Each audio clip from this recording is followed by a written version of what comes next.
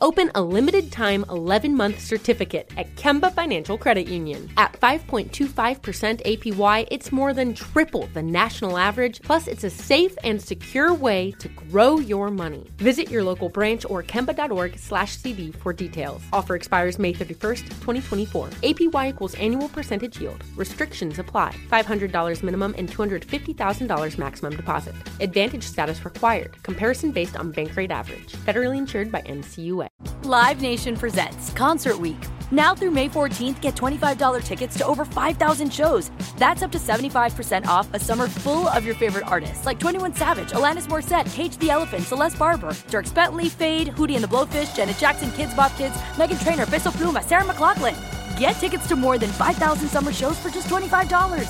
Until now through May 14th. Visit LiveNation.com/Concert Week to learn more and plan your summer with Sean Paul, Sum 41, 30 Seconds to Mars, and Two Door Cinema Club.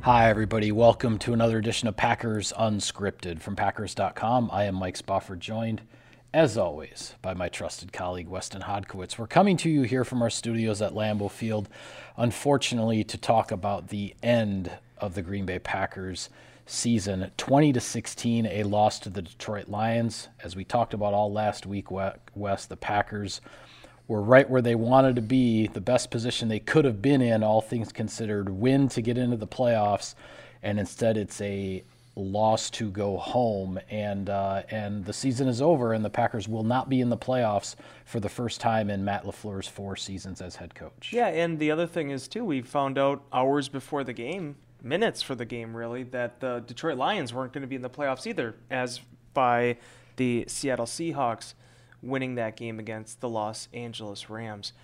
A lot of mixed emotions with this. There was a line, and I'm not going to be able to repeat it verbatim, but it was something that Alan Lazard said in the locker room that really hit home with me after the game, and that was basically there were a lot of parallels in his mind between that game against the Lions and what happened to the Packers a year ago against the San Francisco 49ers. It just offensively, there just wasn't a lot to push with. And I think the Packers, for the most part, stuck to the game plan in the first half, the one that I was calling for, which was run it down the Lions' throats. I mean, this is a team that, again, gave up more than 300 rushing yards to Carolina, and also had 200-yard backs in that game. Green Bay just could not run the ball well enough against that defensive front from Minnesota. They turned over the ball a couple times, and they just didn't have the moments where they needed to execute in all 3 phases. A lot of good complementary football during the 4-game win streak for Green Bay, and unfortunately none of that was there for them when they needed it against the Lions. Yeah, I think the biggest thing that I lament as far as this opportunity getting away from the Packers boils down to the fact that there had been so much that went Green Bay's way over the previous month. Not just winning the games, obviously, that they needed to win, but the Packers could have won those games and still headed into Week 18 with nothing at stake because other things could have happened that the playoff field could have filled up. There were a number of things that happened. It felt like a gift from the football gods that the Packers were in the position they were in because of all the other help that they had gotten along the way. And look what happened to the Lions.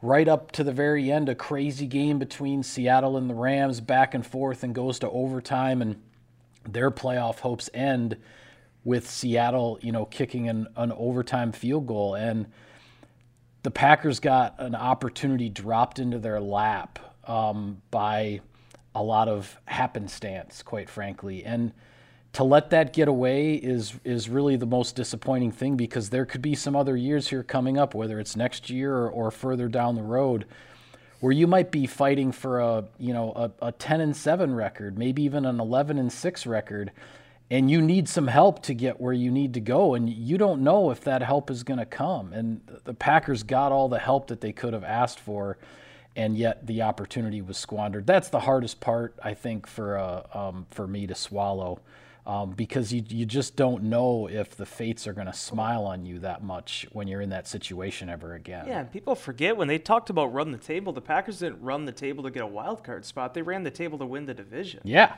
They Yeah, actually that beat was a Detroit division in that championship, finale right. for that title.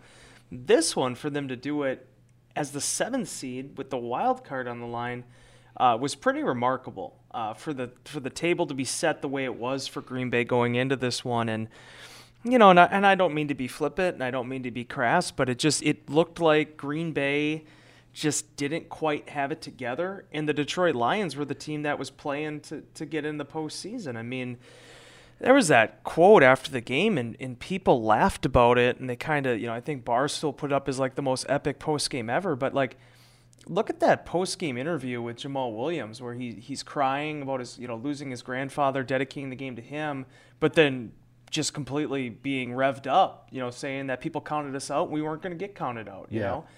Right. I think it just shows you the energy and the aggression in a team, much like last year when the Packers played them in the finale, that isn't going to be told that they can't win or they can't make the playoffs. And I just thought Detroit played with that energy the entire time, and the Packers, while good in spurts, they didn't have enough big plays offensively.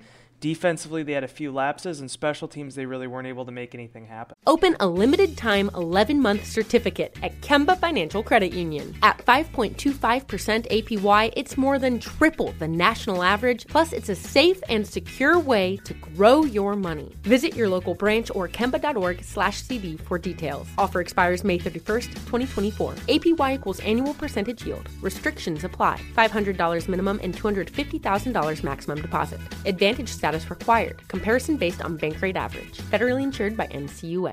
Yeah, I think that's the thing for me. You mentioned the comparison that Lazard made, and to me the comparison that I felt, because of the way the offense was struggling, and really for me this game comes down to an offensive failure. 5 of the first 6 possessions for the Packers, they breached the Detroit 35-yard line. And with 5 of 6 possessions breaching the Detroit 35-yard line, the Packers had 9 points on the board. Between the goal-to-go stop, getting stalled, kicking long field goals, the fumble by Aaron Jones late in the first half, there were just so many opportunities. And to me, the comparison was somewhat the Miami game on Christmas, where the Packers had all of these chances to pile up a bunch of points. The difference was, in Miami on Christmas, the defense started taking the football away. And we had talked about that all last week, how the Detroit Lions were not a team that turned the ball over. Only 3 turnovers, no interceptions from Jared Goff over their previous 8 games coming into Green Bay on Sunday night in Week 18. And the Packers defense, while I thought, and we'll talk about some of the problems in the second half later on, I thought for the most part Green Bay's defense played a pretty solid game. But not getting the takeaways, that wasn't then enough to be able to bail out an offense that was struggling and not getting the points on the board with the opportunities that it had. That's the way the game felt to me. Yeah, and dude, we said it all week long. The turnover, I wrote a story about it, for crying out loud, on Friday. I mean, the turnover battle, Green Bay's penchant for forcing takeaways the last month of the season versus the ability for Detroit to protect the football. I mean, Jared Goff is one thing. I mean, the run he got on to go 10 straight weeks to end the season without a pick after being intercepted by Jair Alexander in Detroit, that's exceptional. But you and I know better than anybody about what Jamal Williams is like. And Williams actually has a few fumbles this year, but during his 4 seasons in Green Bay, didn't put it on the turf once in a game. Yeah, not once. It's like 560 career touches. I mean, they're just very good at doing what they do. And I just thought the consistency of it, it wasn't going to be a blowout by any means. There were some procedural issues for Detroit. There were some execution issues.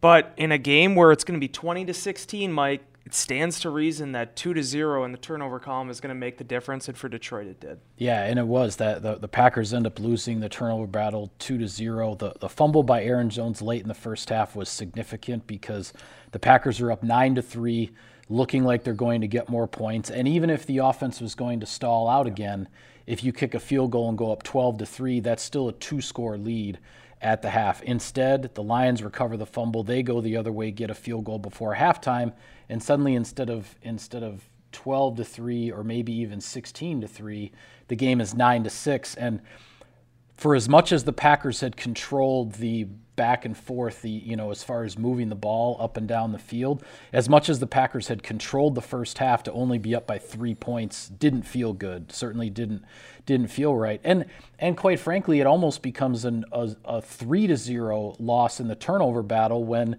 the failed 4th and 1 early in the game when Green Bay's on its own 30-yard line. Yeah. That essentially functions as a turnover. It was 3 points. It handed the Lions 3 points because the failure there, Detroit is already in scoring range. The defense gets the stop, but Detroit gets the field goal to tie the game at 3 at that point. I thought defensively, really through the first 3 quarters of the game, I thought the Packers played a pretty good defensive football game, only allowing one really back-breaking type of play, which was the play-action bootleg and throwback across the field to Khalif Raymond down to the 1-yard line, which then the Lions get their first touchdown off of that. But then in the fourth quarter, you saw the Lions really establish the power running game with the play-action off of it, and you could see the rhythm that Jared Goff and that offense got into where they drove for the touchdown that gave them the lead, and then also in the last 3.5 minutes of the game when they killed the clock and didn't give the Packers another chance, that the power running with the play action and the rhythm they were in there, the Packers just couldn't stop it. And you combine that obviously with 2 egregious personal fouls by the Packers, the one on Rasul Douglas on the field goal at the end of the first half, and then the one by Quay Walker that changed what was going to be a 2nd and 9 situation into 1st and goal on what became the go-ahead touchdown drive in the fourth quarter. The Packers were not in a position to be able to overcome those kinds of mistakes, and those kinds of self-inflicted wounds are what we saw many times earlier in the season from the Packers, and it bit them in the last game of the season, and they couldn't overcome it. Open a limited-time 11-month certificate at Kemba Financial Credit Union. At 5.25% APY, it's more than triple the national average, plus it's a safe and secure way to grow your money. Visit your local branch or kemba.org/cb for details. Offer expires May 31st, 2024. APY equals annual percentage yield. Restrictions apply. $500 minimum and $250,000 maximum deposit. Advantage status required. Comparison based on bank rate average. Federally insured by NCUA. For all the names we talked about going into this game, certainly there were the connections with Matt LaFleur and Joe Barry with Jared Goff during their time in LA. We talked about Amon-Ra St. Brown. We certainly talked about Jamal Williams. I don't think you could have spent all week on it. You couldn't really do justice to what the Detroit Lions offensive line is now. They took so many years there, Mike, where they were trying to build that thing up. They've done it. And Taylor Decker and Penei Sewell, I thought, were one of the biggest reasons why they won this game. When you look at the fact the Packers' edge rushers did not have a quarterback hit, the pressures were minimal, and Goff was able to operate the offense in which he wanted to operate. And then I think about after the Walker penalty, Green Bay is in a position there that they were kind of in last week against Minnesota, right? But they held defensively. Yeah. Different part of the game, but they weren't able to breach that defensive front. In this game, you look at it, Sewell is moving people, Decker's moving people, Frank Ragnow on a bad wheel is moving people. Detroit is set up so well to win in short yardage situations. And I feel like that, seeing it firsthand twice this year, as much credit goes to Jamal Williams for his 17 touchdowns. That offensive line creating opportunities for him was fantastic. Like I've said in Insider Inbox, the fact that the Lions got off to such a slow start, the NFL got real lucky. The NFC got real lucky because I think this is a team that can give a lot of teams problems. Yes, they might not be as good on the road as they are at home, but I'll be honest with you, Mike, on Sunday night they look pretty darn good. Yeah, and we had talked about how last week how this was going to be such a different matchup in the trenches from the game against Minnesota. And not just because Minnesota was banged up on the offensive line. Even if Minnesota had all their preferred starters on the offensive line, this was going to be a different matchup in the trenches. And it played out that way. I agree with you totally with what you're saying about the guys on Detroit's offensive line. I went back and glanced at the film. The Packers' goal-to-go situation early on in the game, I can't remember his first name at the moment, but his last name is Buggs, number 96, big defensive lineman. First down First down, he whips Josh Myers and gets the tackle on the running play. Second down, he whips Elton Jenkins and gets the tackle on the running play. Sets up the third down. The Packers can't score, and you kick the field goal. This was a different matchup in the trenches, and the Packers didn't. And it wasn't just one guy. The Packers made the switch at right tackle, putting Zach Tom in for Yosh Nijman. But the problems up front for the Packers were not just because of Yosh Nijman at right tackle. There were problems. There were problems across the board in this game. And when the other team has your number in the trenches, it becomes a very, very difficult game to win. And the Packers just didn't have enough to win it. I don't know what happened with Detroit's defense this year with Aaron Glenn, and obviously we heard about the midseason shuffling they had. I haven't watched a lot of Lions football outside of preparing for these games and watching these two games. There must have just been something in the water for how Glenn attacked them and how they were able to have as much success as they did. I know they mixed their coverages. I know they did a lot of different things, but Green Bay had such a difficult time working sideline to sideline in this game. It's not about they just weren't able to run the ball. They were disrupting what Green Bay typically does well with their motions, with their move stuff, their play action. I mean, they had some success with Christian Watson, but for the most part, Detroit did an exceptional job of neutralizing that and taking Green Bay out of its rhythm. Yeah, I mean, 8 quarters against the Lions this year, the Packers only scored 2 touchdowns. Yeah. Allen Lazard had a touchdown in Detroit. He had the one in the second half on Sunday night. And yardage-wise, the Packers moved the ball in both games against Detroit, but anytime they got within scoring range, it became a huge struggle to do what you needed to do to get the points that you needed to get in those opportunities. And that's really how both of those games played out, where the Packers defense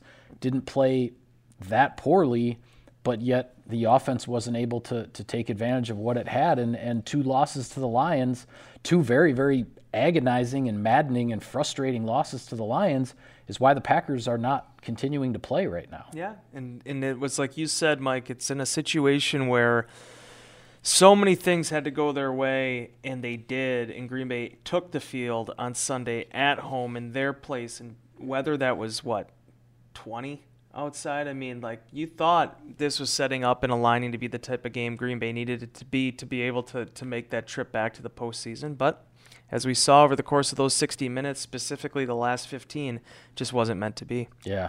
Well, a little bit of sponsor business here, Wes. Sirius XM NFL Radio delivers hard-hitting analysis and up-to-the-minute NFL news that true football fanatics need 24/7, 365. And at Cousin Subs, we have something for everyone, like our Wisconsin cheese curds, mac and cheese, golden fries, and creamy shakes, all paired with your favorite sub or sub in a bowl. Cousin Subs, 50 years of better.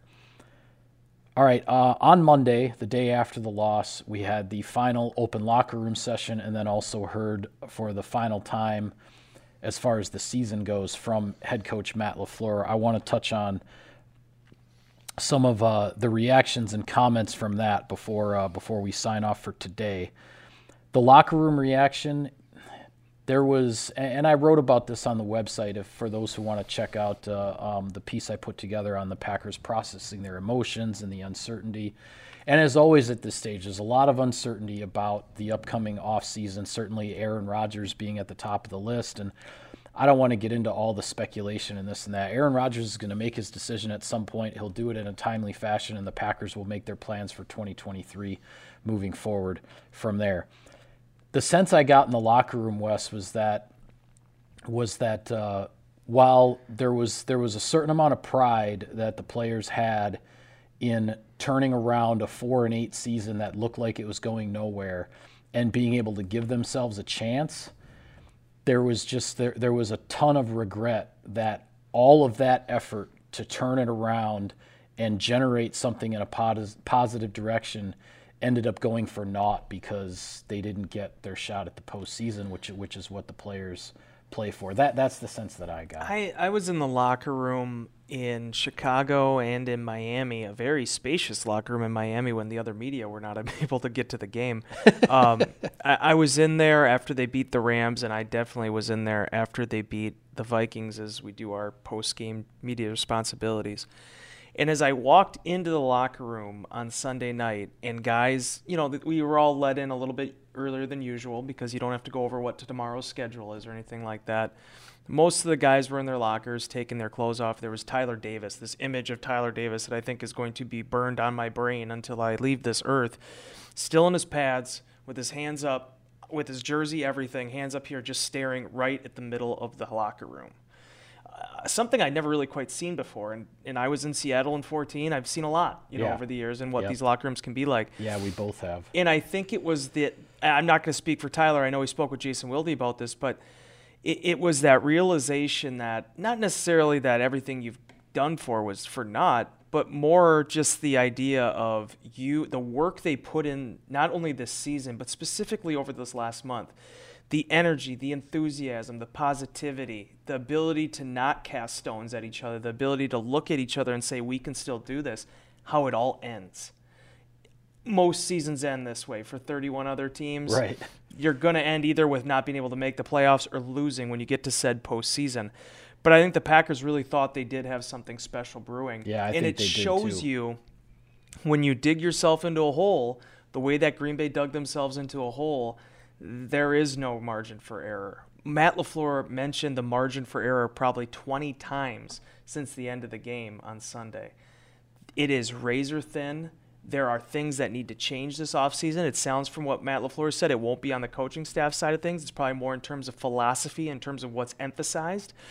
But the Packers do have a lot of work to do because they still have big goals, and there is a lot of talent on this football team.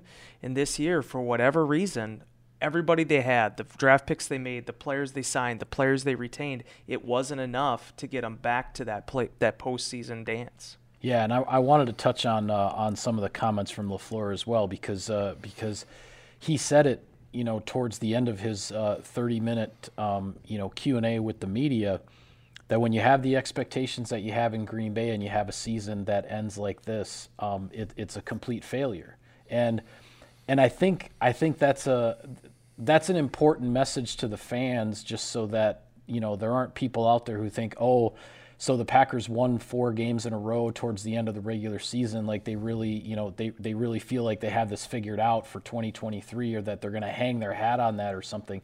That is not, absolutely 100% not the message that Matt LaFleur was delivering on Monday. There is a lot to study. There is a lot to work on, a lot to go over. He did say, as you noted, he's not anticipating any changes to the coaching staff unless coaches get opportunities, promotions, potentially to go elsewhere, which we saw happen last year. One of those guys, this wasn't going to be part of the show, but again, this is Packers Unscripted. Before we came in here to tape this, I was working on an answer for the morning's Insider Inbox column because a reader asked about Rich Bisaccia. And I think asked a very good question. How is this guy not being mentioned as a head coaching candidate? And look, I'm thrilled Rich Bisaccia came to Green Bay, and he, did a whale of a job with the Green Bay special teams in 1 year, turning things around significantly. Matt LaFleur is very, very excited and appreciative of where that phase of the game is for the Packers right now. But when you talk about a coach that maybe could be looked at for a promotion somewhere, you would think Bisaccia is a guy, but yet we're not hearing that. And I honestly, I don't know Rich very well. He's only been here for 1 year. We say hi to him in the hallway sometimes if we pass, walking by. But I honestly feel bad for him that this is a guy that, to me, I think deserves a shot as a head coach in the NFL. Well, and you just listen to these guys talk about him in the locker room. It's one thing for Matt LaFleur to mention, this guy has our special teams pointing up, but it's listening to what Mason Crosby, what Keyshawn Nixon, what Kenny Clark, what all these guys have said about him, whether you play for him or not on teams. There is an energy that is infectious with him. It pushes guys to just want to play harder, play better, learn more. He has a leadership quality about him that is off the charts, and yet it's difficult to describe in a lot of ways. But he exudes leadership. And I don't want to turn this into finger pointing or he said, she said, but the part I wonder, you ask, hey, how is this guy not a head coach in the NFL? How is this guy not the head coach at the Las Vegas Raiders? Exactly. I mean, that's where it starts. He never wants to talk about it. He took over an absolute dysfunctional mess as an interim head coach last year, led the Raiders to just their second postseason appearance since 2002, and yet he doesn't really get serious consideration to take over that job full time. To the Packers' benefit, because then he came to Green Bay. But my goodness, like, you know, the Raiders have been to the playoffs twice since 2002. He led them there when the season was completely circling the drain. He led them to one of those two in the last 2 decades, and yet he's still not being considered a strong head coaching candidate in the searches that are going on out there for the Raiders last year or for anybody else this year. I don't get it. Yeah, and he had the ability to actually kind of have the internship, to have the interim title there. And, yeah, that wasn't the direction they went. But be that as it may, the fact that you listen to what Matt LaFleur says and what he's even learned from him, from Bisaccia here during their one season together, if it works out that way, Bisaccia's here. He's developing a heck of a special teams assistant in Byron Storer, and then also Michael Spurlock. I mean, the Packers have an identity on special teams. And the fact that they've been able to do that in the span of under a year, considering where we were last year at this time when we were talking about things, the and the year before, and I mean, but I mean, it's just it's a credit to him and you know, the Packers' ability to identify some talent on teams and start developing some guys in that area as well.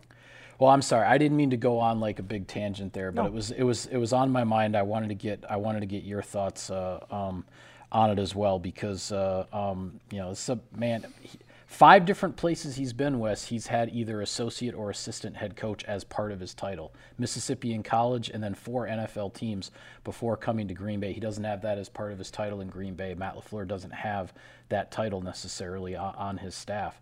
But I mean, it's a head scratcher. Can I be an assistant senior writer?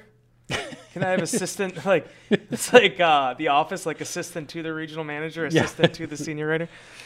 Maybe we'll work on that. I'll draw that's up the paperwork. That's not even my call. You can go to our boss. The assistant. I like that. The assistant senior writer. All right. Well, before we go, any other thoughts, comments that we heard from the locker room or from Matt LaFleur on Monday that you want to mention here before we go? We didn't get a chance to talk about it because of all the unfortunate minus negative things that happened in the game, but Christian Watson and the way in which he came on this season, was talking with Robert Tonyan and Alan Lazard a little bit this week, and you know, those guys after the game on Sunday, everybody's kind of feeling it a little bit. They came up short. Christian Watson, 100-yard performance. We've seen it time and time again with him, the way he can spark an offense. And Lazard and Tonyan, you know, they went up to him afterwards and basically just told him, like, good job. Like, they didn't want to make it into this, like, oh, we're proud of you kind of thing, but like the way this guy composed himself, overcame the knee injury, overcame 2 separate hamstring injuries, had a very scary concussion in Buffalo, and kind of willed the offense in the second half of the season. Tonyan even said it, like, he sort of is what made them go the second half of the year. Yeah, he did.